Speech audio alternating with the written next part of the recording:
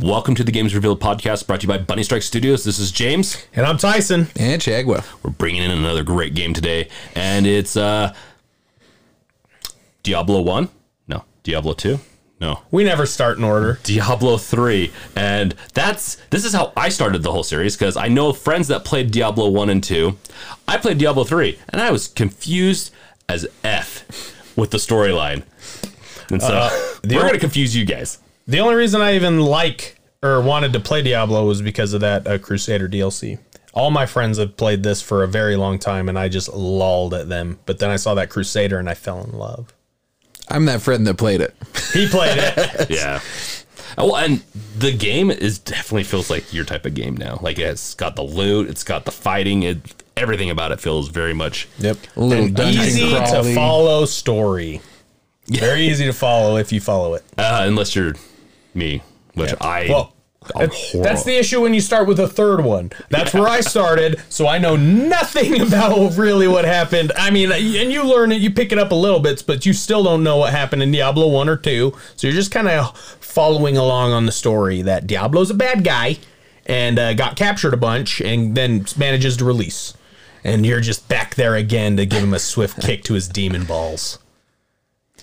But if you want to keep it simple and not get confused, hell is coming to Earth. You need to stop it. This time the angels help. Do they? Well, I guess one angel helps. The other ones are just assholes. Yeah. I mean, there's a bunch of conspiracy going on the whole time you're playing, but that's all revealed as you play through the game. Yeah. But it's the same game every time you play it. Here comes hell. Oh, we've heard rumors. There's been prophecies. Let's go stop it. You stop it. Diablo 2 comes out. It's been thousands of years. Here comes hell. There's been prophecies. Let's go stop it. You go stop it. Everything in the middle is where it changes. And it's always just different key actors, but the same thing. Yeah. They enchant some bullcrap, say some words, Diablo's free again. And weirdly, it's always Diablo. Yeah, he don't change. Although in the fourth one, they actually changed it. It might be Lilith for once, who's the final boss. Which is basically the seed of Diablo. Diablo's like, I'm going on vacation this weekend. Can you take care of it, honey? It's like in Hades, but Hades is finally just like, fine, boy. Yeah, take it over. Take it over. Yeah, no, it's a very confusing plot for me, and even you explaining it right now confused me a little bit. But it's fun. I really having a fun time with it, and the deep lore is really fun. I've played it once through, and I barely remembered anything. And doing the research for this, it is a cool story. So I'm bummed that I am dumb. Question mark? That can't be helped. Diablo is one of those games that's a lot like Skyrim or several other games really, where you like find tomes and things, and so you pick up the deeper lore from that, and so it's easy to miss a lot of like the more rich stuff. But, like, the surface stuff is all right there. I mean, like, in this game, too, the way they did the writing, it's not bad writing, but it's kind of, like, really blatant dialogue. So it's just like, oh, we need to go fight this guy. And then you go fight that guy. Yeah. You know what I mean? Like, it's on the surface. Then you find the tomes, and then you get the cool... This is the thing I love the most about Diablo. You'll get, like, the Deckard Cain in his voice reading, like, stay a while and listen, and then he just tells you his little, or he'll go into like, May 17th, this was happening and the world was shaking, and that's how I knew that I should have my breakfast, and the stars looked weird, so Satan's coming. Well, and then we can't forget the tome of Deckard Cain where he was talking about, and then 4 minus 7 equals 3. Half-Life 3 confirmed. Oh, yes. The best prophecy ever. I love this dude. See, even Deckard Cain is on our side. If Valve drops their Half-Life 3 release at BlizzCon, I will lose my mind. That would be hilarious. That would be the funniest, most baller move of all time. Nah. Blizzard's a little bit on my naughty list. I wouldn't. Blizzard's a bit on my naughty list too, but fortunately, they make really great games. They're all right. It's hard to stay mad at them. No, they do make great games, but the thing is, they're not making the games I really like, StarCraft, and or at least right now. And so with Deckard Cain, the most how does he survive getting hit by what, an asteroid or something like that, and goes into the ground fairly deep? It technically is an asteroid, but in reality, it's an angel. An angelroid. Yeah, but like the way that thing literally digs a pathway to hell, so it's like you say, it's pretty much an asteroid. He probably just enveloped him in his breast and kept him safe with his strong muscles while he was just digging, you know? He grabbed him, gave him a big hug, and just kept going. Here's my theory. Deckard Cain is old in every game. Every single one. He must have been a gnarly warrior when he was young. Like, maybe that dude's just sturdy, because how many...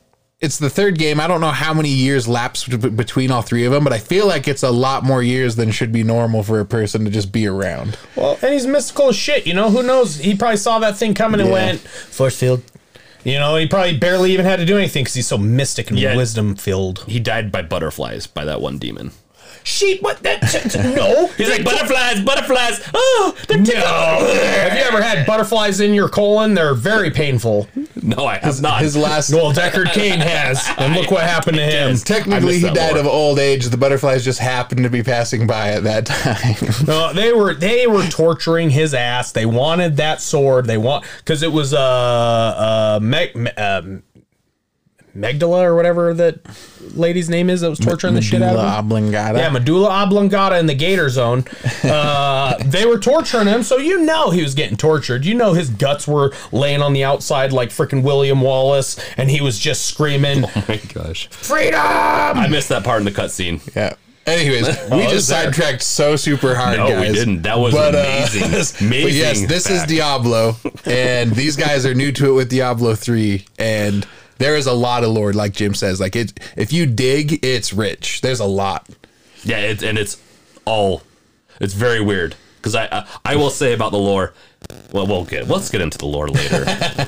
You're still getting ahead of us. I'll say about the Lord exists. Which character did you guys play? Let's get into that. All of them, except for I haven't played the Necromancer yet.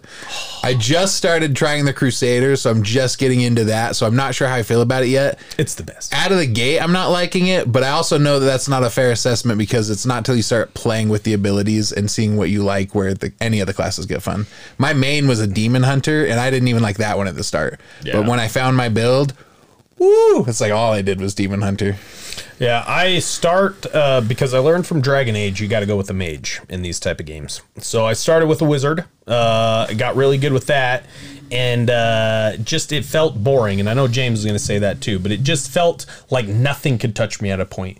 I just felt really strong. Mm-hmm. And so on the next one, but again, like I said at the beginning of this, I wanted to play the Crusader. I saw the Crusader DLC come out. And I just immediately was like, that guy's a badass. I want to play this game. Borrowed the game from a buddy. It didn't include the DLC, so I started a mage. And so that's who I started. It was fun, but got it on Switch, got the DLC, the Crusader DLC, and I've been beating the shit out of that. I'm Paragon level 16 at this moment. I don't even know what that means. Yeah, bro. It means I'm captain. I'm just getting stronger.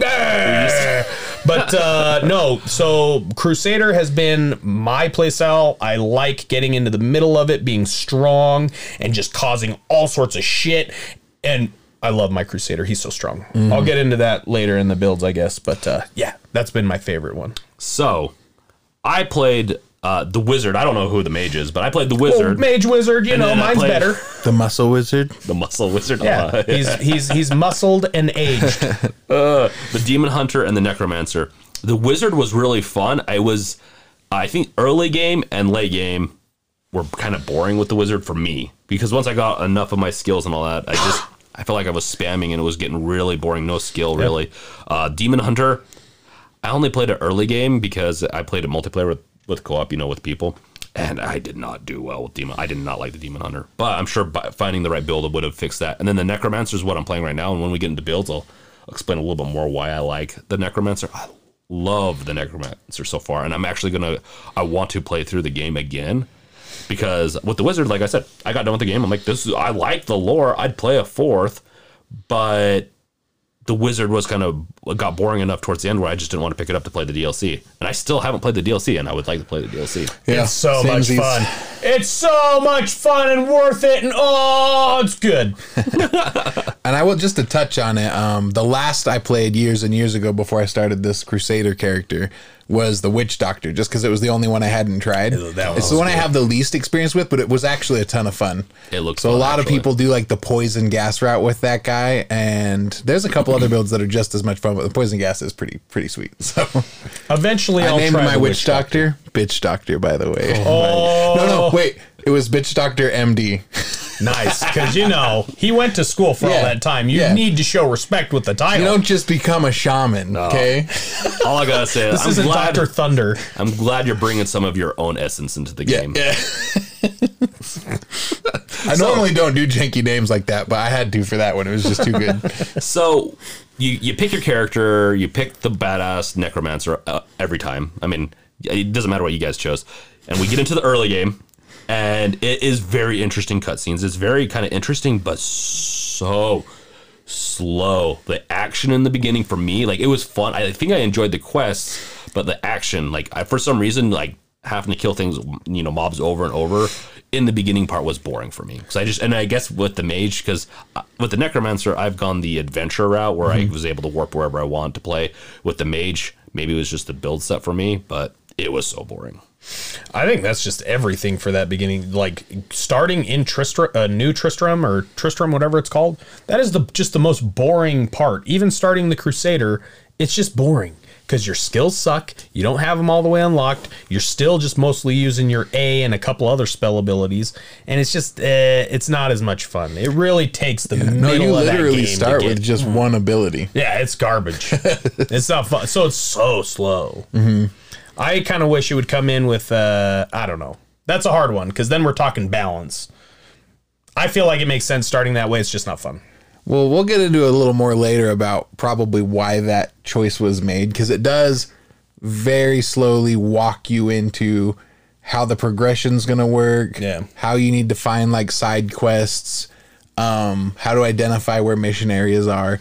Yeah. And that's really what the first part of that game is until they actually send you out into the cathedral area. Yeah. But the game doesn't start getting good until basically you get past Leoric. Yeah, but you're this stranger Nephilim that, is drawn to this comet, falling and whatever. So at this point, you're a well-known... Not well-known, I won't say that, but you've been on the road. You've seen some shit. Mm-hmm. You should have more than one spell, you know what I'm saying? Like... Yeah, I've been doing this a while, and all I know how to do is swing my club. If it wasn't for your addiction to forget-me-nots, then you probably would have had your full set of skills. But it takes you to getting past King Leoric to start to remember how good of a warrior you are. I will have to say... Oh, those forget-me-nots. Too many lemons. Yep. I hope they balance it more in 4, because it really is, I think, it is poor design in this part. I'm going to up front say that they could have at least added a little bit more, because there's a lot of different builds, a lot of different spells you can have, just a little bit more. And I think it would have made it just that much more interesting to get into. And I think they did remedy a little bit later on, like with the adventure mode and stuff like that. It helps, but you still don't have your spells, but at least you can go to other interesting places. I will have to say, to fix this, find a friend and level up really quick with them, because that will fix it really quick. Yeah, I brought my level 70 into his Witch Doctor thing, and I just was hammering, just spamming my hammer, my circle hammer, my loopy hammers, and everything was dying. And then the next time he plays, he's like, I'm getting one shot by everything. And I'm like, it was the hammers, baby. They keep everyone safe. But yes, so getting into the beginning part is boring, but thankfully, at least this part saves it, but also made it so I had to play the beginning part a lot. The multiplayer really, I think, saves it in the beginning if you have a friend. Yeah, I really like this game because it's good as a standalone single-player game, but I was really surprised at how much I liked the multiplayer in this one. So at the time, I was living with, I think, 3 other people, and all of us were playing. And then our boy Oost was playing as well. Yeah. So I got to play with... Tyler and Oost, and we played a lot of this game when it originally came out, and it was a ton of fun. And then we went back to it when they started releasing seasons, and that's when I started experiencing the yeet. Oh, yeah. And the yeet is real in this game. Like, if you want to get leveled quick, sure, people can do that for you. But one of the reasons that it was fun before is, like, you know how it is, like, everyone kind of has certain things they struggle with. It's fun because it's chaos. Like, there's way more enemies. The enemies are stronger. This is it was challenging, but it wasn't like overly hard. But I remember Tyler thinking that was one of the harder bosses he'd come across, and so that was one of the times we group played and like fought bosses, and those were some of the best times, is like doing the boss fights, because a lot of times when you're multiplaying and just going through the dungeons, it's just, but when you get to the bosses, you actually have to like, you go stand over here, let's do this, like we got to take this guy down. It's pretty fun. So I really dig the multiplayer in this, and that's coming from me, who is not super big on multiplayer games. Like that's high praise, as Nicolas Cage would say. That's high praise. I never really got to experience the multiplayer in this, because I always bought or played it on opposite consoles. Yeah. All these guys and the guys he's talking about played on PC, and I wasn't going to buy it on PC because it was more expensive. So I borrowed it from PS4, tried to get people to play it there. Of course they wouldn't, so I played it by myself, and then I got it on Switch because it is the ultimate Switch game. Portable Diablo? Really, are you kidding me? It's perfect, and obviously nobody wants to buy that on Switch because they've already got their characters on that. So I again played by myself. Playing with James was the first time I got to play multiplayer of this shit, and already I was just like, yeah, I'm having way more fun than I was just yesterday playing the game and loving it, because I love looters. So it's a lot more fun with people, and I wish I would have played more of it with people. One thing I should add about it that makes it good for me, at least, is that like I can be playing the game.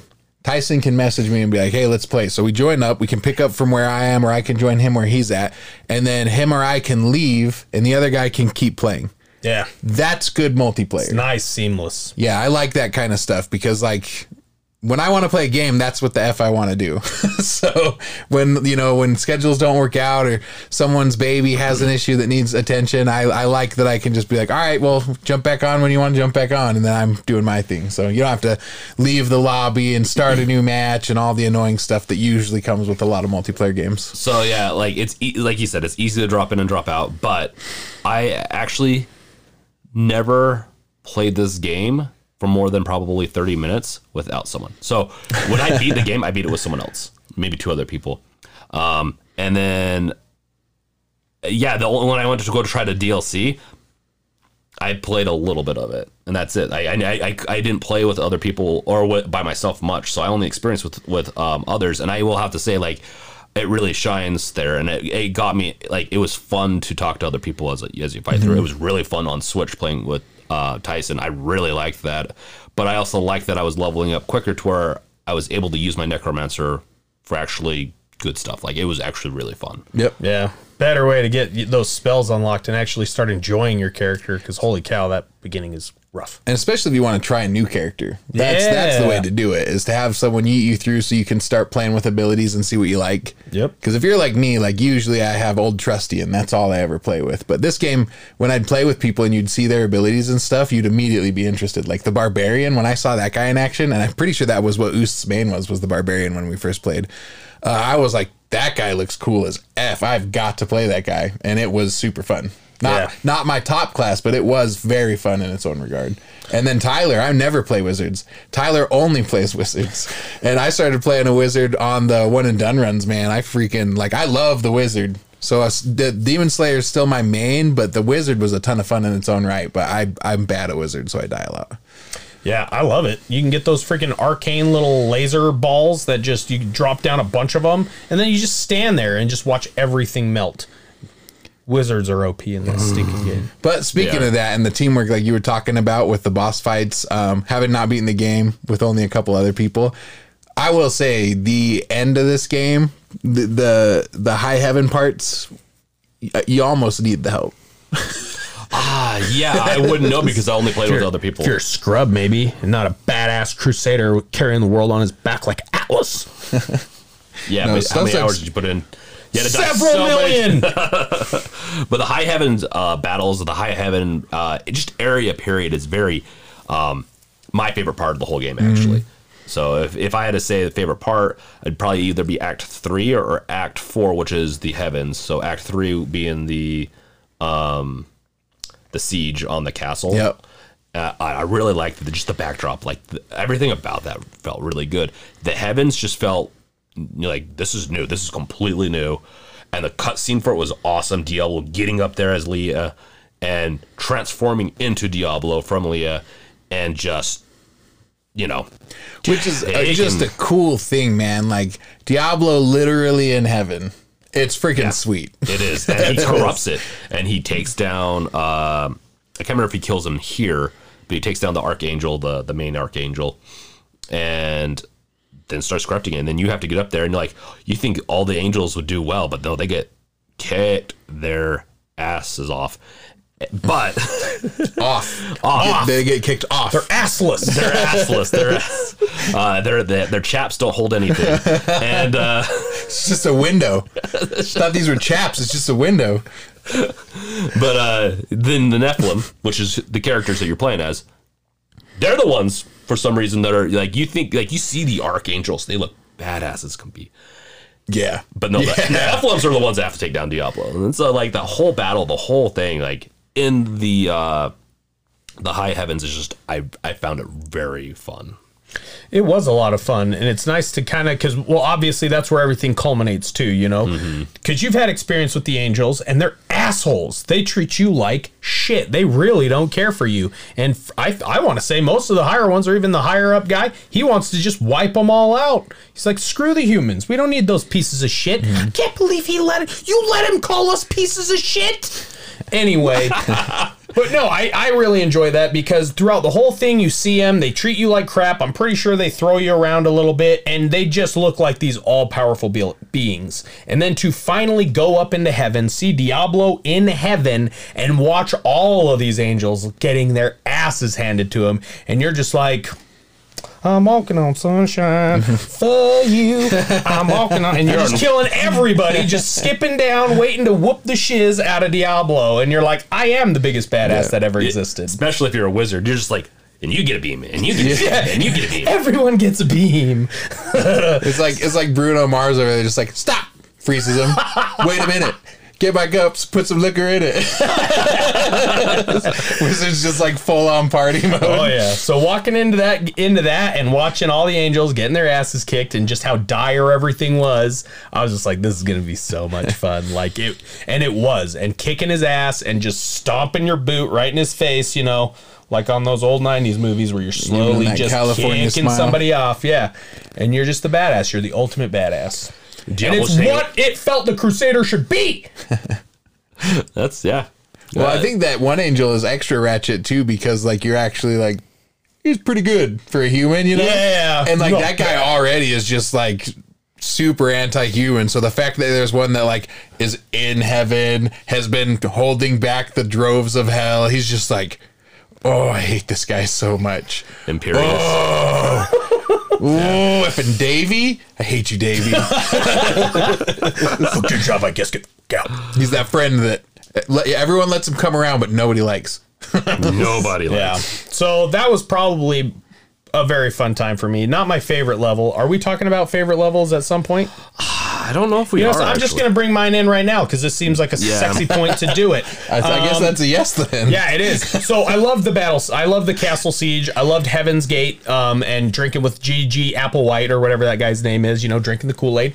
Heaven's Gate. Anyway, I liked all that. And the Castle Siege was great purely because you could see the battle happening all around the castle. And you could see those massive sons of bitches just swiping at everything. Very cool. Felt like Lord of the Rings. In its own kind of Castle Siege way. My favorite part, though, is the entire time you're dealing with Zoltan Kulle. That guy, my favorite villain. I even learned there was a poll taken, and that is the majority of the players' favorite villain is Zoltan Kulle. But that guy is my number one favorite character out of all of this. Where was this poll taken? I don't know. Probably on the internet. Zoltan is actually pretty interesting, though. Like, he's a fun character that adds a lot of flavor to the game. Yeah. So I feel like they went to Scrubville, and a whole bunch of scrubs took this poll. Get out of here. Get out of here. I'm going to call Zoltan. We're going to get on the horn. You're going to rue the day you tried to shit on him. But no, so he's really cool. And you kind of meet him. Answer me this, Shag. Is he in the first and the second one at all, or is he like a 3 specific character? No, I gotta be honest. I didn't finish the second one because I was not super in love with it, and there's some big division between Diablo 1 and Diablo 2 fans already. Yeah, let alone bringing Diablo 3 into it. but I don't remember him from either of those. Okay, Diablo so- 1, though, had really a limited amount of characters. All right. So I'm going to speak purely to my knowledge of Diablo 3. So you need him, basically, to get the Black Soul Stone and, I believe, unlock it or get it to a point where you can use it, or maybe you're just finding it. But you need Zoltan Kulle at this point. And he is a ancient Horadrim, I guess. He's an old school priest that got basically killed. He got so strong in these dark arts and got so corrupted that the Horadrim that he was a part of basically went, listen, buddy, too much. And they cut his goddamn head off after a massive battle in which the Horadrim suffered many casualties. Finally cut this guy's head off to the point where when they were killing him, they noticed he was bleeding sand. This guy went from being a very happy guy to being a numb, unfeeling husk of power. So they captured some of his blood, held it in jars, cut off his head, and that's who this guy is. That's where you're talking to him at this point. He's a crazy spirit that's a badass with his head in a jar and his blood in jars. Just a guy that likes making jam a lot. Strawberry, raspberry, it's all red. You guys coming to the jam fest so we can get some stuff in some jars? Oh yeah. Hey, can I borrow some jam? Oh, this jam's so good. I'm making it. Clearly, I have a deep knowledge of jam and canning, and you need it for what's coming up next. So anyway, you go into this sand area, and you're trying to find this bloodstone. Zoltan Kulle's, being crazy the entire time. You get to it, and can you imagine? I'll let you guess what happens next. He does betray you. That's right. A+. So you got to fight him and kill him. Then in the very end of it, you're in Sanctuary and you find Zoltan Kulle again, and he wants again to team up. He's like surprised that you're surprised that he's alive. You can't kill me. Of course I'm alive. This guy is mysterious all along the way. He's dirty. He's done evil experiments on other Horadrim trying to withdraw their Nephilim essence to get more and more power. This guy by far has been the funnest deep dig for me on like this lore, who he is and where, and then you just keep dealing with him for bounties afterwards. Yeah. Like your favorite character that you killed. I felt bad killing him, but your favorite character, and he comes back in the end. Zoltan Kulle. There's a reason he's called Cool. I can see Tyson Diamond Hands Tyson over here playing that game. Gets betrayed by the guy. Sees him again. He's like, "You betrayed me, but come here." Come here. That's like what it is. Matter of fact, there's fun facts. Where were those facts? Oh, that's later. I will have to say this though. You know what won't betray you? Bunny Strike. Our next sponsor that you're going to listen to.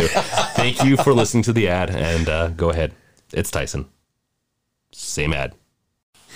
And we're back. Thanks for watching or listening to that ad. I never knew starting your own podcast was so easy. I can't wait to start mine. Oh no, we should have betrayed. We're in the loop. We should have betrayed them with the old ad. Now that we have the new one. We should. That would actually have been pretty good. That Cole got in here in our ads and just messed up everything. It was Zoltan Kulle. He's a trickster. But no, so as far as characters goes throughout all of it, that one was my favorite. There are very cool characters, but for some reason, Zoltan Kulle, just his whole background and how mysterious he's always been, just has always made him one of my number one faves. And clearly, I was on point because so is the rest of the internet, wherever they took that poll. Yeah, no, he's definitely one of my favorites. But I also like Tyrell. Tyrael? Yeah, Tyrell? whatever. Not Tyrell, it's Tyrael. I've heard it pronounced like 5 different ways, like looking at some of the videos and stuff. So it's literally however you want it. Ty guy. There you go. I like him a lot. There you go. Yeah, he's awesome. Trying to be the most. He's the most nice guy in the whole game because he doesn't want to kill everyone. Well, it seems like it would seem all of the angels would be like him. That's how I assumed all of them were. Like, yeah, they're higher up power, but they're doing this to kind of keep us safe. I don't know. Like, why are there angels, demons, and us? You know? Well, it originally was just angels and demons, and they were in a forever war. Then two people banged and made some. Then they created, they created the whole thing to kind of disrupt cares everything. for us. You know, he's like, let them live, but with, rules. He's the embodiment of justice, and he really does show it. His character design is awesome, both especially when he's like full geared out, but even without, man, he's just an awesome character. I love everything about Tyrael. And the cutscene fight between them, where he loses his wings and stuff, it's really cool because he fights hard for us. He stomps into that room, just like kicks the door in.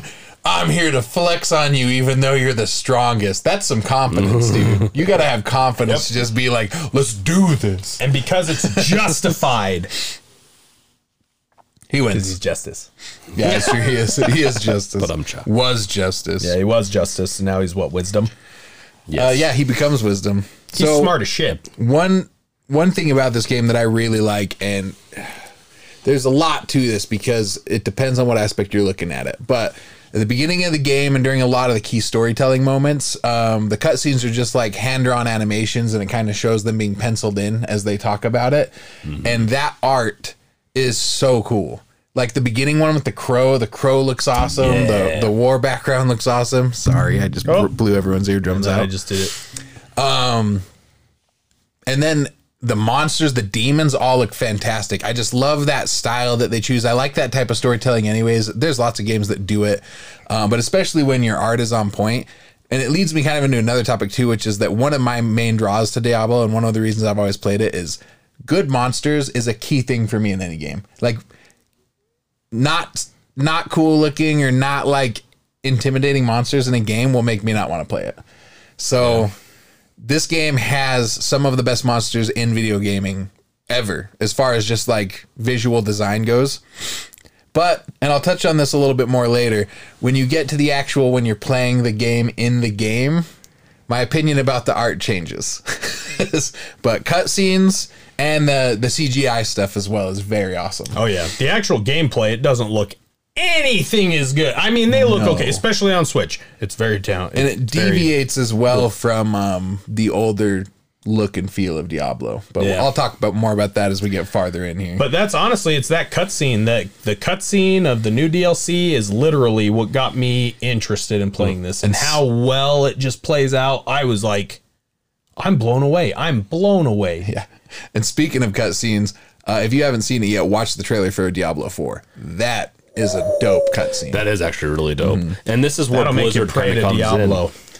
In. Blizzard is great with their art. Yeah, they kill it. Like Diablo. I'll be honest, Diablo reminds me of Warcraft a lot. They're very similar art styles. Diablo 3, yeah. So that's the one. No, even the originals, the art style is very similar. If you say so. No, that's my opinion. I have never loved World of Warcraft's art design at all. I never said I said Warcraft, but so the whole series. Warcraft. But I will say it reminds me very heavily, the draw and the art styles and the way that the monsters look is the variance and the detail that it gives it.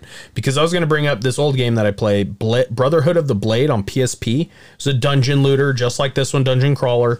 But it was very repetitive, I feel like, and very mirrored. You were just always in the same environments. Mm-hmm. And for being portable, that was fine, but it was not what it needed to be. And I feel like Diablo, especially being as portable as it is, gives you those sexy little beasts and enough variance to where it feels new and you feel like you're in new environments, and it just wraps that all up. I really love their art design. Now, the gameplay wise, it does.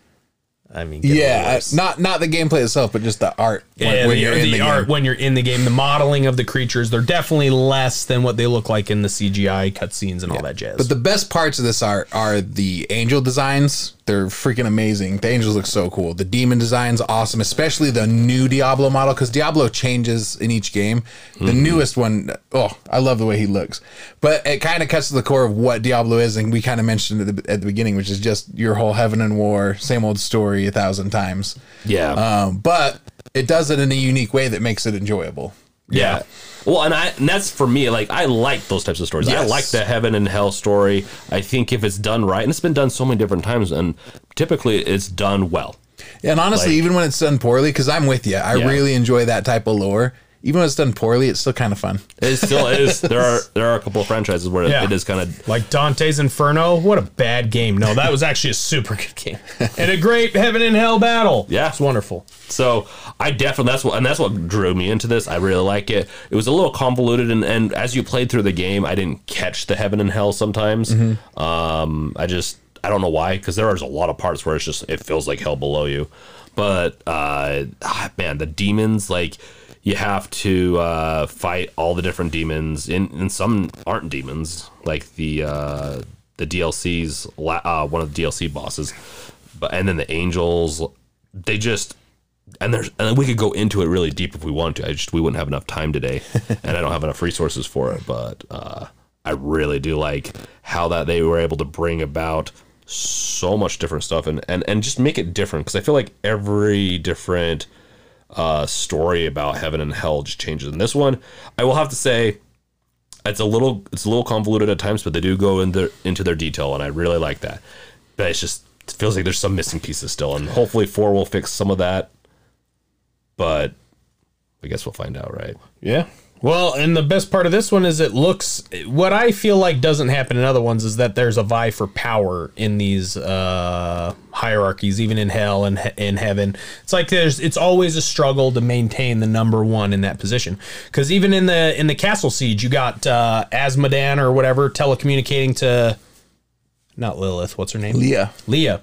That he's coming and he wants to be the number one demon, and if he can get his hands on that soul, that black whatever soul stone, he can be the number one demon, and he doesn't need Diablo. He can be the number one reign supreme son of a gun. So that's what I like about it too, is that even though you're battling it all, they're trying to vie for power themselves and fight each other. So it's just this chaos of everyone's fighting against each other. Well, the thing I like about the way they do it in this too is that it's like very conspiratorial, meaning like they'll all go in on a mission together, but each of the demons that joins in for whatever attack on the angels or move against the humans, each of them is only joining because they've thought of a way that they come out on top. Yeah. So during the whole time where they're all like, okay, this is what we're going to do. Let's get you and me and we're all going to do this. And they're making their war plans. The whole time they're sitting there going, and then when that's done, I'm going to come in from your left flank and take out all your stuff. Because like Tyson's saying, it's all about, especially with the prime evils, there's a couple of them. Those ones especially are like wanting to be the one who's in control of the whole hell situation. Like the prime evil. Like there's prime evils, which is like Diablo, Mephisto, and Baal. There's prime and evils. They're brothers. But there's brothers. that primeval top spot, right? I think it's the primeval. I think is what they call it. So, but I'm saying the Capital primevals T. are kind of your main contenders for it because they're big. When you're looking at like the pedigree of everything, you have your lesser demons and your major demons, and then your primevals. Primevals are like the top dogs. They're all brothers. The lesser evils are like Asmodan, Belial, or whatever. I can't pronounce it. Jariel. Andriel. I am horrible pronouncing. That's the thing I don't like about heaven and hell, is because I'm like, I read this, I'm like, is this pronounced this way or this way? Well, and then the big kicker too is that heaven doesn't even want to help you. Like here you are, like, yeah, I'm here to do what you guys need, and they're like, fudge off. Like, we don't need you. We're angels. We basically want to kill you guys anyway. You guys are Nephilim. And so it's like a whole different thing. It's like nobody wants you. You're just this middle thing in the middle of these two massive powers, and they don't give a crap about you, realistically. They don't care. They're cared about their battle, and you're just like, I want to live. It is very interesting how it works, though, with the angels. They kind of work together. The demons don't. So, like, it almost seems like if the demons work together better, they'd actually potentially take over heaven, but they don't. Well, like you guys talked about earlier with Diablo making that mess up literally in heaven, it's like, yeah, clearly if one guy can go around and stomp out that many angels and cause that much ruckus on the home field, yeah, you'd think if they banded together, they could get some stuff done. Well, he would. I mean, in the purest sense, he banded together with the other demons because he had their essence in them from the soul stone. So he became the prime evil. But yeah, but it's so convoluted. This is part where it's convoluted. If they weren't crabs in a basket yanking other crabs out because they got to get out first, no, you can't get out, man. You can't get out. If they'd all just be like, I'll help you out and you help me out, they'd own heaven, and then they'd crush us all, and we'd all be screwed. That's not their nature of being like deceitful, evil, all that stuff. It just would go completely against their nature. Yeah, but that's their greatest weakness. If they could just get over themselves, they would reign supreme. Exactly. That's the greatest. That's the greatest witness of both of them. If you didn't notice, they can't get over essentially their programming. The angels can't get over like there's something else besides we need to win. Oh, there's these humans. They're more or less would help us, but because they don't want to go to, like, it's just, you know what I'm saying? Well, they're corrupt. We're so clean and pure. They're corrupt. We can't. They're not going to do anything with us. So this is the most interesting part, the Nephilim, and I always heard it and all that. I don't think I really understood the Nephilim very much in Diablo 3. I was like, Sure, call me names, whatever you want. No, but the What'd you call me?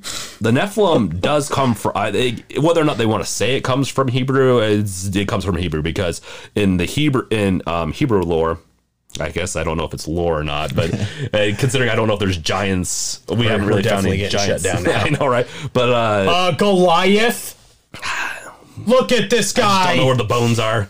But that's essentially, Nephilim were another kind of race. But in this, I think humanity comes from Nephilim because the Nephilims actually come from demons and angels, procreating, and that's how we get Nephilim. And then they come back again, later on, thousands of years they were gone, and then they came back. And I never got that far into the lore. That's why I said there's a ton of lore to this. But so weird that there's the Nephilim just resembles so much the Hebrew one, where it was in the Hebrew, they were giants, another race of giants. Have you seen my Crusader? Dude's massive. He towers over everybody. Yeah, with all the gear on. Yeah, and I'm a Nephilim. I still wear my platform boots. You can't take away those inches. Oh my gosh, that would be hilarious. Just a member of the band Kiss. Wow, love gun. That's all I'm singing. Is I'm just dungeoning. That would be a good one, actually. But really, I don't need to get too much more into lore because there's so much of it, and it would probably almost require a special, to be honest. But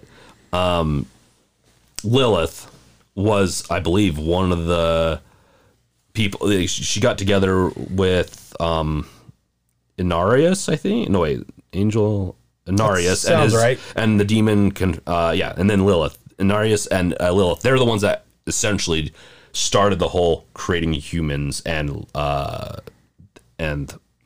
Nephilim. So I just wanted to add a little bit more context there. It's so weird because that's the part that really confused me about the whole thing. I'm like, I don't get some of the, because they'll talk about deep lore in the game as you go through it. They'll talk about certain things, and you're lost if you don't look into this stuff. And apparently, is it just like in the first and second one? Do you get more of that? The second one is a lot more lore heavy than the first one was. The first one still was great. Like it's Diablo 3 kind of does it the same way that Diablo 1 did. Diablo 2 is where you start to see like the Haradrim and these other organizations that have been factoring into the battle, even though they're human or Nephilim. Like in the second one, this guy's been holding on to this. I don't know if it's the same soul stone, but in that game, it was like a yellow stone. And he's holding it for the Archangel Tyrael. And so Tyrael shows up and this dude's like going mad in this jail cell.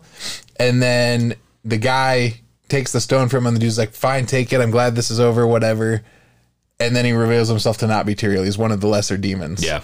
And it's like, darn. But he does that under the guise of like, I can't remember if Tyrael is the one that kind of like sets the Haradrim up or not, but there's a bunch of lore in there, and that it ties into the game mechanics too, because that Haradric cube is what you'd use to like combine gemstones to make more powerful ones to augment your gear. And I think they bring that back in this game, but it was added on as a new thing, so it wasn't there when I was playing it. I will have to say that's one of the weird things about this game is that they added so much. Like I remember playing it originally, like the original, and then like what it is now, I'm like, this feels like a different game almost. Yeah, you got to keep progressing, baby, or you get left in the dust. There's a lot that's or they could have made a Diablo 4. Tons new, to the point where I still don't know what I'm doing, and I've been playing it for like, I don't know, for like 5-6 days. And I'm like, I don't know. I still don't know what I'm doing because there's so much new in there. They didn't have seasons on there last time I played on the Switch. On the Switch. Yeah. They didn't have them. They probably didn't have them on consoles yet, because I know that who knows? They operate a bit differently on consoles with the seasons. But the nice thing about the seasons, well, we'll get into that later. But the point is, they add a whole bunch of new stuff. And speaking of like the Haradric cube and combining things and augmenting your gear and finding your gear, like that's kind of the meat of this game. Yeah, getting stronger. Gearing up correctly, finding gear that has the magical attributes that you want, and choosing your skill sets based on how you like to play the game, which is cool because it varies the play styles even within the same class. So you and I could play the same class and have completely different experiences. Oh, yeah. Yeah. And it's all just how you want to spec out your spells. Some make you far, some make, far range. That's how it's dealt. And some get you right in the action, and some are kind of medium. And I've definitely found, I'm not the master of builds on this because there's so many different ways you can go with it. But what I've kind of identified is spells that I like and spells that I use more often, and more often than your auto attack. So with the Crusader, he has this spell where he's got these Mjolnirs that just surround him, these hammers, these Thor hammers.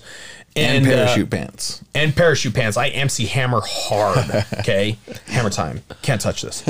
But that's what I love. And so any gear equipment that I can find that buffs that or gets me just more wrath in general so I can keep spamming those hammers, that's what I'm going to be building into. And that's where I kind of spec into. I do try and get some life gain on attack, and then obviously some life regen. But those ones are so like they're going to get buffed with everything. Specify on the more specialty stuff. And so that's where I found that just going with certain spells that I really like and then focusing my gear towards those spells. And it's really working. Because honestly, I run in there with those hammers and I rarely have to do anything else. And it circles around me and grows in a larger radius. So I can just stand there and just pop that off a few times. They go out, people rush me, get hit by the hammer, immediately get nuked. I'm hitting for like 4 mil right now, guys. Not even messing around with those hammies. I hit for a few thousand. I hit a couple of grand. With my 23 Necromancer. My level 70, 16 Paragon Crusader. This is where I really enjoyed the builds is when it's like the Necromancer, because I felt like with the Wizard, I found something I liked, I stuck with it. With the Necromancer, I was actually changing up, like, oh, this is kind of cool. I can either have like a bunch of skeletons follow me with swords, which is very nice, and they have so many varying spells where I could, with 2 different types of spell slots, I could do archers, and I could do those skeletons at the same time, or I could just have the archers, because it's nice to have a bunch of these creatures you summon to attack, but then you can have just like one ice golem, or you can have like the meat golem, whatever it is, like the meat moon golem. It feels like it fell Brethren golem. Yes, and Brethren golem connection. Well, and he's so cool. So the combo that, like, if you do that guy, the stitched together golem, he's a bunch of body parts. You can launch them at the characters, and then you have an ability to explode the corpses. And that, I'll be honest, is the best ability I've ever. And it's so fun because you could just have like exploding, just everything, corpses everywhere, and they I think they trigger too, like they chain react. So there's blow up, and so when I do it, it just blows up everywhere, and you can destroy so many characters, especially if there's a lot. So if I'm going on like a couple of massive ones, I'm a little bit more weaker with my build, but once you add in a couple of ones that will die, it's over with. Yeah, it is 100% over with. The chain reaction. It was nice going in with hammers, killing them all, and I just see body, and then all of a sudden I just see this wave of gore all over my screen. And that was him blowing up bodies. I was like, that is literally one of the coolest things I've seen in this game. Yeah, no, literally, that a body exploder. We'd walk into a room, my hammers would go off, make some bodies, especially when there's hordes of spiders, and then he'd send off the body nuke. And I just get covered in all sorts of just looby goodness.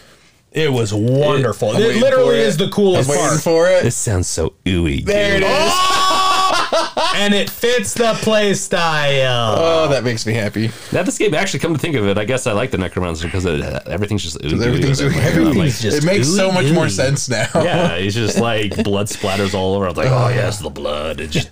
I don't even like the game or the lore, but it just makes the gameplay so much fun being just ooey gooey. The last game we talked about, he was inspired to get pizza because of the ooey gooey. I think he might be making Jello tonight.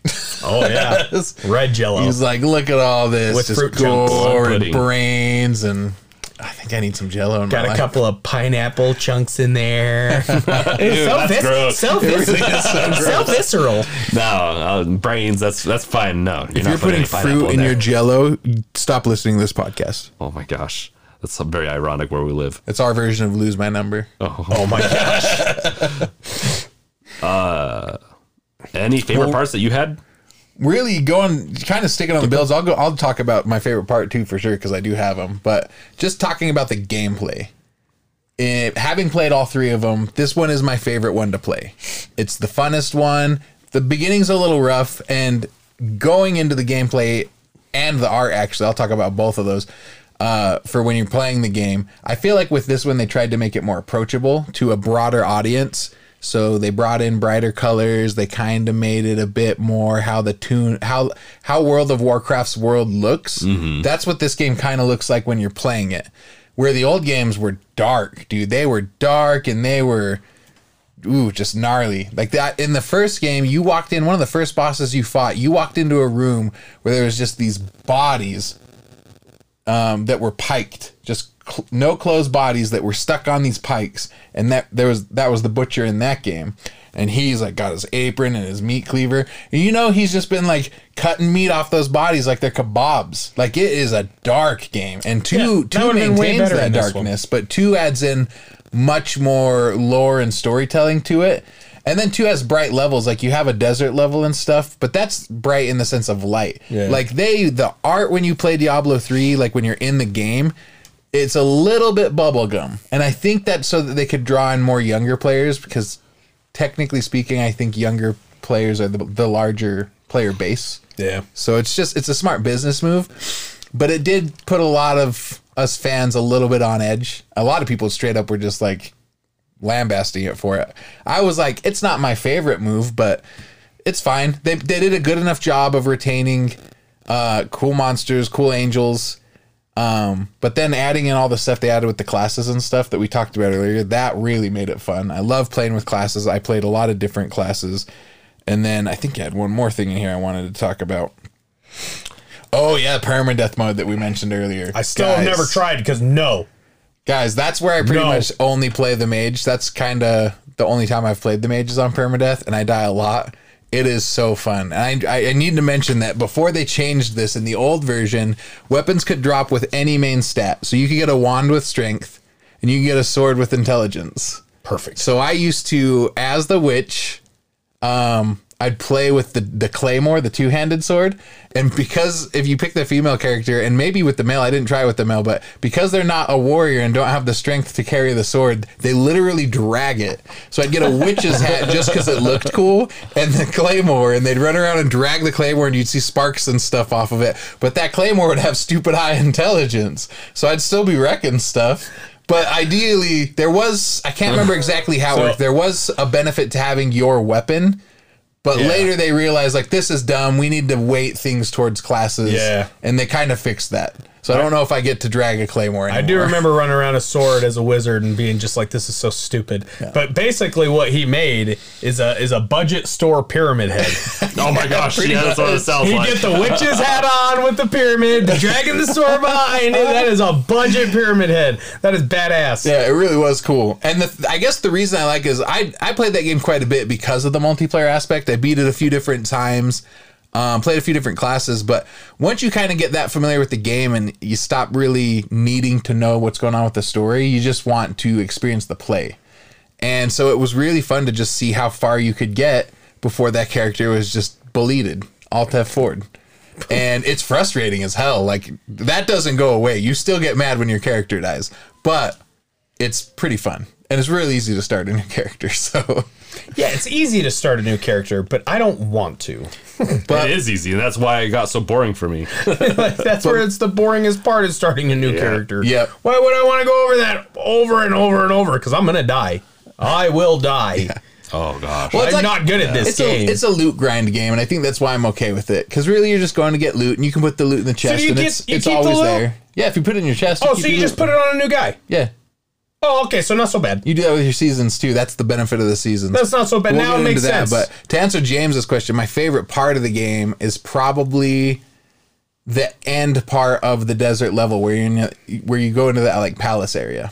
Oh, okay. I really like that part of the game. Into the palace, and that's like where you start like freeing the civilians and stuff like that. Going through. All the upper class people.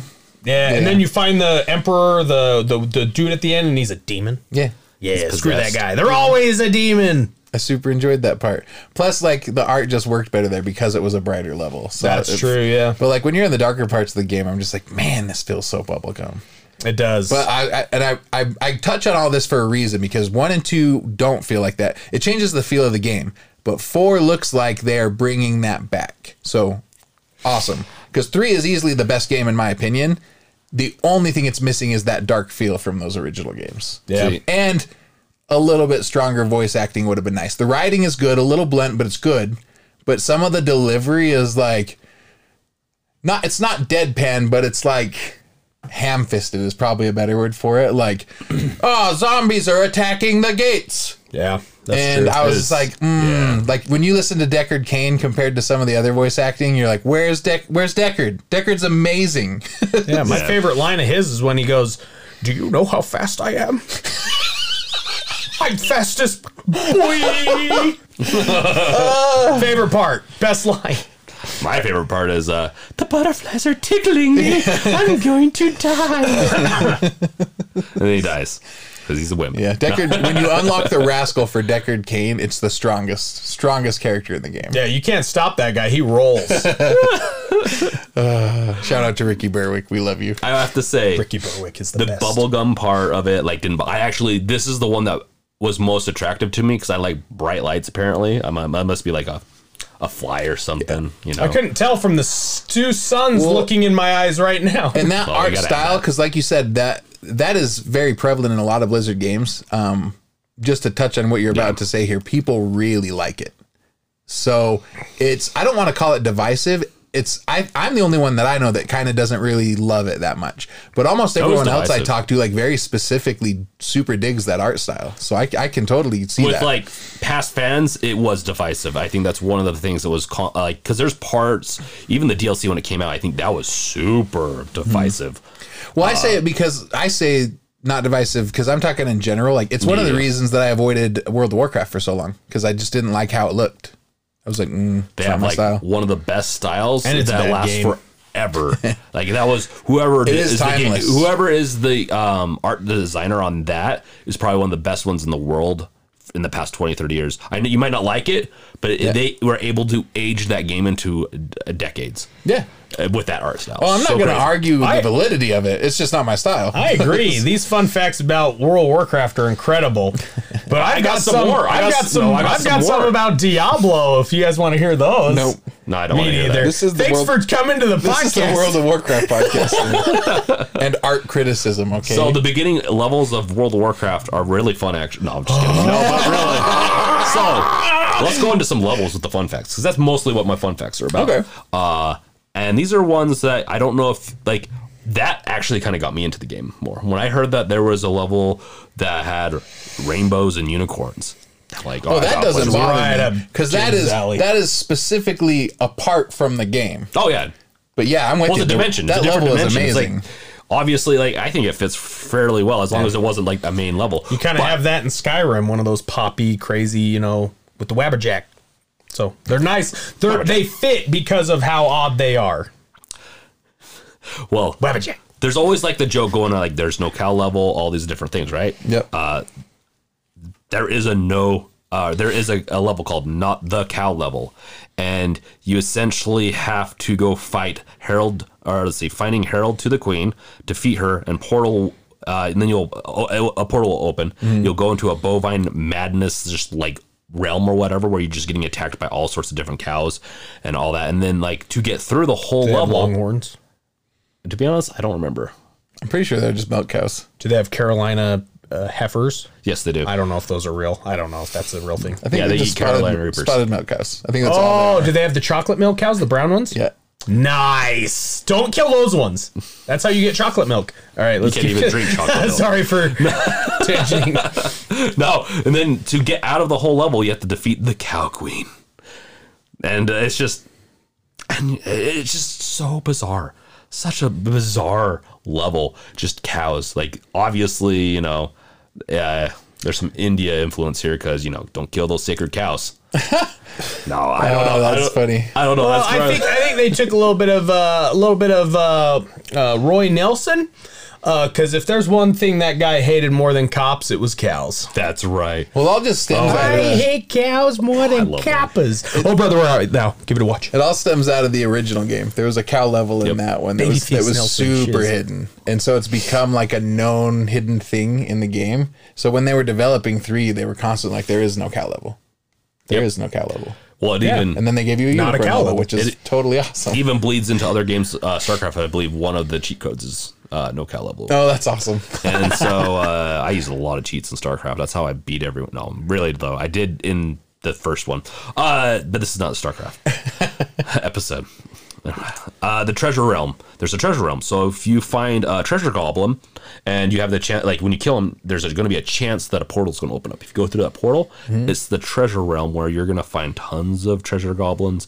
You're going to find gold, and from my understanding, it's millions of coin and gold. And so, like, well, I've got 3 mil in my Diablo bank account right now. So hey, you might be able to get even more than 3 million in one of the runs. I'm flush with cash. And so that one's a cool one. I just want to point that one out. That one's like, if you want to get flush, just find those treasure goblins and hopefully a portal opens. I don't know what happened the other day, but I feel like I killed a treasure goblin and literally it was everywhere. I've never seen that much treasure. It was in an entire area, not like where it just pops around the dude. No, it was literally spread in this whole area, gems, weapons, everything. It was the most insane. I should have took a screenshot. You guys are probably thinking I'm lying right now, but I should have took a screenshot. How dare you negate and try and tell me I'm not telling the truth? I don't believe it. I needed a picture. But it was really awesome though. So I want to find the actual treasure realm to see what that was, because I feel like I must have slipped into it with how much. It was like the entire screen. The entire screen was nothing but loot. It was beautiful. Yep. Every step. I've rented a couple of those before too, but not as big as yours. I got a treasure goblin that follows me from a piece of equipment that picks up regular items and turns them into better ones. He went ham on that pile. It was nuts. It was so much fun. Sorry. He was in heaven. I don't know where it came from, so if you know why, tell me. In the comments below. Yeah, in the comments below. The last level I want to talk about, and that's the one I kind of started out this with, which is the Whimsy Shire. And that is, a lot of people are, it's truly the spookiest area of all of Diablo 3, because it's just bubblegum. It's literally bubblegum. What Shag over here thinks World of Warcraft and this is truly what it is. And it's because there's unicorns, there's teddy bears, pink flowers, and in order to enter this world, the weird landscape, I'm going to tell you the secret. I think you can actually use a cheat code. I feel like I used a cheat code because I've been in it multiple times. But if you don't, if you want to do the right way, cheat code. End game. Finished it. Roll credits. Roll credits. That would be a good Black Mushroom, Lyrics Shinbone, which is dark, Liquid Rainbow, Wurt's Bell, Gibbering Gemstone, and the Staff of Hurting. So that's what you need to gather. So it sounds like a lot of different stuff. Yeah. And then you have to get all the stuff gathered together. Head over to the old Tristan Road, and there will be a cow, and a portal will open and take you to the Whimsyshire. So you just have to Whimsyshire. You have to go to the cow. Another cow. Yep. The cow mage. Welcome to this. Yeah. I'll say I didn't know things like this existed in Diablo. I didn't know you could find a treasure realm. I didn't know you could find a Whimsyshire or not a cow level. I didn't know that existed. I didn't know you had to collect certain items and combine them for this stuff. But I'm definitely gonna go find that friggin' Whimsyshire because I want to see those unicorns. It's fun. Yeah, it's a hard. I believe the enemies are scaled up in there, and I know that. I'm a level 76 Team Paragon Crusader. I killed Diablo. Nothing can stop me. I'm not telling you not to go in there. I'm sure they jack me up, but I do want to see it. There's a benefit to go in. Have you ever killed a unicorn that can shoot rainbows out of its ass? Yeah, but I have dated one and it was weird. Experience. Well, I want to get into my one fact that I put in here, and surprising, it's about Zoltan Cool. What? You guys have never heard about this guy. Let me tell you about Zoltan Cool. No, so this is just this is a question for one of the developers. It was Chris Metzen was asked about Zoltan Cool, and this is basically the answer he gave. One question on the subject of Zoltan Cool, and he answered that if Cool walked into an Outback Steakhouse, he would order chicken McNuggets because, quote, he's a dick. That was my favorite fact. I love that. That just solidifies Zoltan Cool even more into my heart as the man I thought he was. Doesn't help. That's what you do. You're like, yeah, can I get a chicken McNuggets? And then, of course, you're like, they bring them to you like, okay, I want steak now. You're even more. No, it was, can I get this burger? It's supposed to be lettuce wrapped with no cheese. Thank you. Yeah, Mooser pretty much just walks into restaurants, orders food, and then just starts screaming that he can't eat. Yeah. I'm like, how dare you give me these tacos with cheese on them? Well, that's how they come, you monsters. I'll take spaghetti and a blanket. So a lot of these things we talked about are really cool, but they're things that have been added in over time because there were some things that need to be fixed. A lot of criticisms at the beginning of the game, outside of the fact that you couldn't log in for the first little bit. Oh, that's right. They like made a full meme out of the error code that would come up because you couldn't log in. And then you had that classic, is it Sean Bean? Like, one does not simply log in to Diablo 3. Yeah, something like that. Something like, yeah, they had jokes like that. But then they added in seasons after they had corrected a few things. And some of the things they added were the portals to the treasure world. They corrected the loot drops so they were weighted towards your class, so you weren't just getting like awesome weapons that had nothing to do with your class, which I miss. I miss that. I loved going around with weird weapons that you shouldn't have. A barbarian with a tiny wand, amazing. So they added all that stuff. There's a few other new monsters and stuff come out, but I think that's with each of the seasons. So you'll get like a few new monsters sometimes. There's always new gear sets, and there's usually one that you're trying to work towards at the end of the season. So, and then there's a ladder system as well. So if you like that competitive side, there's like try and be the first one to finish the game. But you get banners, pets, all kinds of stuff for going through the season. And then that gear set, it's like if you finish chapter 1, I think you get the first part of the banner. And then you finish chapter 2, you get 2 pieces of the armor set. Chapter 3, you get 2 pieces of the armor set. And then I don't remember what comes at the end. And this is a moment where I wish that we could get our buddy Tyler on, because he lives. Literally, I don't think he's missed a season. I don't think it's happened. Him and Noost actually both, that's like how they stay in touch, is with. We need to start getting like the video seasons. game friends that are in there and have them start coming on to these podcasts. Like the pros out of all of our I'm friend thinking groups it for might the be games. worth it to have him on to do a special specifically about the seasons, because there's a lot to it. It's still the same game, but it's you're working towards a new gear set. You can play with different builds. There's always new videos about what the optimal build is for this season. So they're making things. Now they've got new goblins. So it used to just be one treasure goblin. Now they've got like 6 of them. There's like a gold one that drops like Gems. resources. One that drops gems. I found him yesterday. He was the one that literally busted a nut all over my screen. Yep. It was great. Yep. So that's all new stuff that they add, and that every new season brings changes like this. So it just adds more to the game, gives you a reason to keep coming back, and in almost every case that I've seen or read about, it improves it. So they're just improving and changing things. One of the biggest changes, though, is the auction house. Oh, I should say one more thing about the seasons.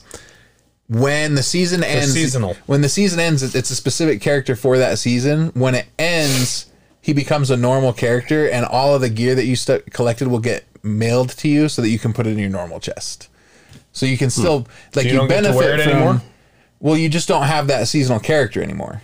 So when the new season starts, you have to start from blank. But when you're playing normally, like a normal game, you can get all that shit that you had while you played through the season. So the season character, that's not somebody. It's just he only exists in the season, and once the season's done, he's gone. But then He's not gone. He just becomes a normal game character. Oh, so if he's a Crusader, then I can still play him. Yep. Gotcha. Yep. And then they'll email you all the stuff that you unlocked as you played through the season. Gotcha. And then there will be another season. It's like roughly every 10 weeks or something like that. So that's kind of like Ultimate New Game Plus. Yeah. Yeah, really. It's really what it is. It's New Game Plus. And that's kind of how the seasons work. I know, because now that's all you're going to do. Screw Hades. But one of the big changes they made early on was the auction house. Because on the hardest difficulties, there were only a rare few people who got through to Acts 3 and Acts 4. People would get stuck on like Act 2. And the reason was because it was so relevant that you had the strongest tier of gear with the best sets. And this is back when the stats were still super randomized. They weren't weighted. Yeah. So it was like so unlikely that you'd even get what you need to progress that you just get stuck. And so it broke the auction system because you couldn't, like, the amount of time you'd have to play to get what you needed was just unreasonable because it was completely random. So people would go to the auction system and buy, but there was only like a handful of dudes who had gotten past that who could sell better gear. So there was like a handful of guys just raking in Diablo money. And because of that, they were able to convert that into real money. And like apparently, I didn't look up the numbers, but apparently people got like pretty rich off of just that, like real life rich. That's because crazy. of how few people were on that half of the game. Didn't that same thing happen with, again, I know it's in the World of Warcraft podcast, but didn't that happen in World of Warcraft's like auction house or something like that? Didn't they? Yes. Don't they do that shit? They do some stuff like that. They had and they also had just people that would do gold mining, essentially, where they would just get a bunch of gold and sell it to you, and you could just buy a bunch of gold. Yep. Yeah, for real money, right? And that's any of those types of games. That's a constant problem. But yeah, so they pulled the auction house out, and those were some of the first and most important changes they made to the game. They rebalanced a lot of things. They increased loot drops, and the rarer loot drops as well got a little bit of an increase. They balanced things out a little more. And then you have, I think those have always been there, but where you get some of those best drops is from like the chiefs or the captains or whatever they're called. But they'll be like special versions of the normal mobs that you fight. And they'll usually be like larger, but they also have like a purple name with like a border around it. And they always have some stupid ability. The most annoying one being the wall. Because you can't roll out of the way, and you're just like, and then they manage to box you in there too, and so unless you got a teleport thing, you're just screwed. Yeah, and if you're like me and you go and yank 3 different chiefs at a time, and all 3 of them happen to have the walls, it's just a nightmare. But like those are some of the things that they adjusted so that you could play the game better. And honestly, I played it when it was new and when they hadn't put in all of these changes. And I still thought it was a fantastic game. So on my replay through, it was weird because I was getting better drops, but I noticed that you didn't get as many drops early game as you did. Like I wasn't even finding armor pieces up until I got into the cathedral. It was weird. Crazy. Yeah, I was like, this is nuts. I used to like find all kinds of stuff just out in the field. It wasn't good. That or RNGesus was just really hating you that day. It's like gold again. I don't trash. Nothing for you. You guys will learn as you get to know me that RNGesus does hate me, especially if it's related to dice. And technically speaking, it's digital dice for those types of drops. Yeah. So, rigged. The highest rigging. I just had to get into that because I thought that was really funny. Like the way I wrote it in here, I was like, do you guys remember the auction house? Me neither. It wasn't around for long. Yeah, I don't even remember it at all, and I played it from day one. Yep. I was in there trying to sell some white and blue gear. Nobody was buying it. Clearly, it wasn't very strong. Yeah. No, I don't think I ever even walked into that because I just knew. I was like, oh, I'm way early. I'm not going to want to afford it and nothing to sell. And then they've separated out storage as well. So now like building components don't take up your normal storage space. So there's just nice quality of life stuff that's changed. But all that has come because of seasons. They just every season they get more input, make the game better, give you a reason to come back. So the seasons I originally, like Tyler has had so much fun with them, and I don't know how I've just not caught the bug. Probably because I didn't understand them. But when I decided to finally like see what Tyler was on about, I was like, oh yeah, no, like it's kind of the same appeal of doing the permadeath runs, except for way better rewards. Yeah. And they're unique season to season, so they're like things that you'll get that won't be there again. I'll have to give it a try sometime. Yeah, I'm gonna definitely have to dip my toe into some season action. Hopefully it's summer. Once we get through all these other games we have this year. Yep. That's the hard part about doing the podcast is that there's so many different games we have to go through. It's all right. We got the options to do throwbacks someday. Revisits or whatever. Then we'll have to play the game over again. Sorry guys, we didn't get through the part of the game we wanted to do because we still haven't beat Diablo seasons. I think they're on like 22 seasons. Harvest Moon. We're gonna have to have first hour, like a summer vacation where we don't do the podcast. Screw the audience, like the fans over. It's like for a month. No, we won't do that. But sorry, Finland, no podcast because we've got to play games. Shout out to Finland people. You guys are awesome. I always have to hook you guys up because you listen to us and it makes us happy. Jahavaiset. Yeah. Oh, nice. Oh, that's right. I remember you trying to learn how to pronounce that. Yeah. Okay. And I'll never forget. It's for you. It's for my Finnies. It's for my Finland boys and girls. And people. I think we need to close a lid on the Diablo 3 talk because we've done this. We've slayed this. I mean, there's more. Put it in the Black Soul Stone and put it in the Black Soul Stone. It's going to come back out to Earth and send it to our fans. But I mean, I'm sure we'll cover Diablo 3. I mean, at least the Diablo universe again with Diablo 4. Diablo 2 is coming out soon. Diablo 4 has been announced, probably going to come out in a year or two. And so we'll let you know about those games when we get to them. But, yeah. Any final sayings you want to say? If you like any type of looter games, Borderlands, dungeon looters, whatever RPGs, play it. You're going to have a lot of fun. It is a lot of fun. And you don't need to play 1 and 2, honestly. You could just play 3 and learn about the things as you go. No, but it's great. I mean, it's a lot the same, but it's actually quite different than 1 and 2. So, because it's the same thing again, right? Diablo already got buttoned up. Now he's released again. So you got the gist. Play it. It has to. It's Diablo. I'll say if any of you guys picked up Hades on your own or after listening to our podcast on it, there are a lot of similarities in gameplay. And so if you like that game, I don't see any reason why you wouldn't like Diablo 3. And Diablo 3 is just like, I'm a huge Diablo fan, so it's awesome. It's the best one. All you old school guys can disagree all you want. Yeah. Like yes, great. 1 was visually better and just because it was just like you kind of almost felt sick sometimes as you dug deeper and deeper into that game. And I like that. I mean, I don't like feeling sick, but I like that's because that's what the game is. You know what I mean? Yeah. So this one, that was the only miss, and it makes me so optimistic for 4 because you can only improve on the gameplay from here. But if you bring back that level of like you really are messing with the demonic worlds and all that stuff, then it just adds that layer. Yeah. Make me feel dark on the next one. Real dirty. I want to become a Darth by the time I'm done playing it. Yes. So my final say on the thing is play it if you like just exploding corpses. If you like blowing up corpses, you're going to love this game. Or if you like unicorns. But, I mean... Or goblins, or demons, or angels, or Nephilim. I do give it a 0 out of 1 crowbars on the rating because there's no crowbars in it. So I got a pickaxe that looked like a crowbar, so... Almost counts, but... 12 out of 9. 12 out of 9. So... We done? We're done. I think we're doing it. You play the game. Thanks for coming.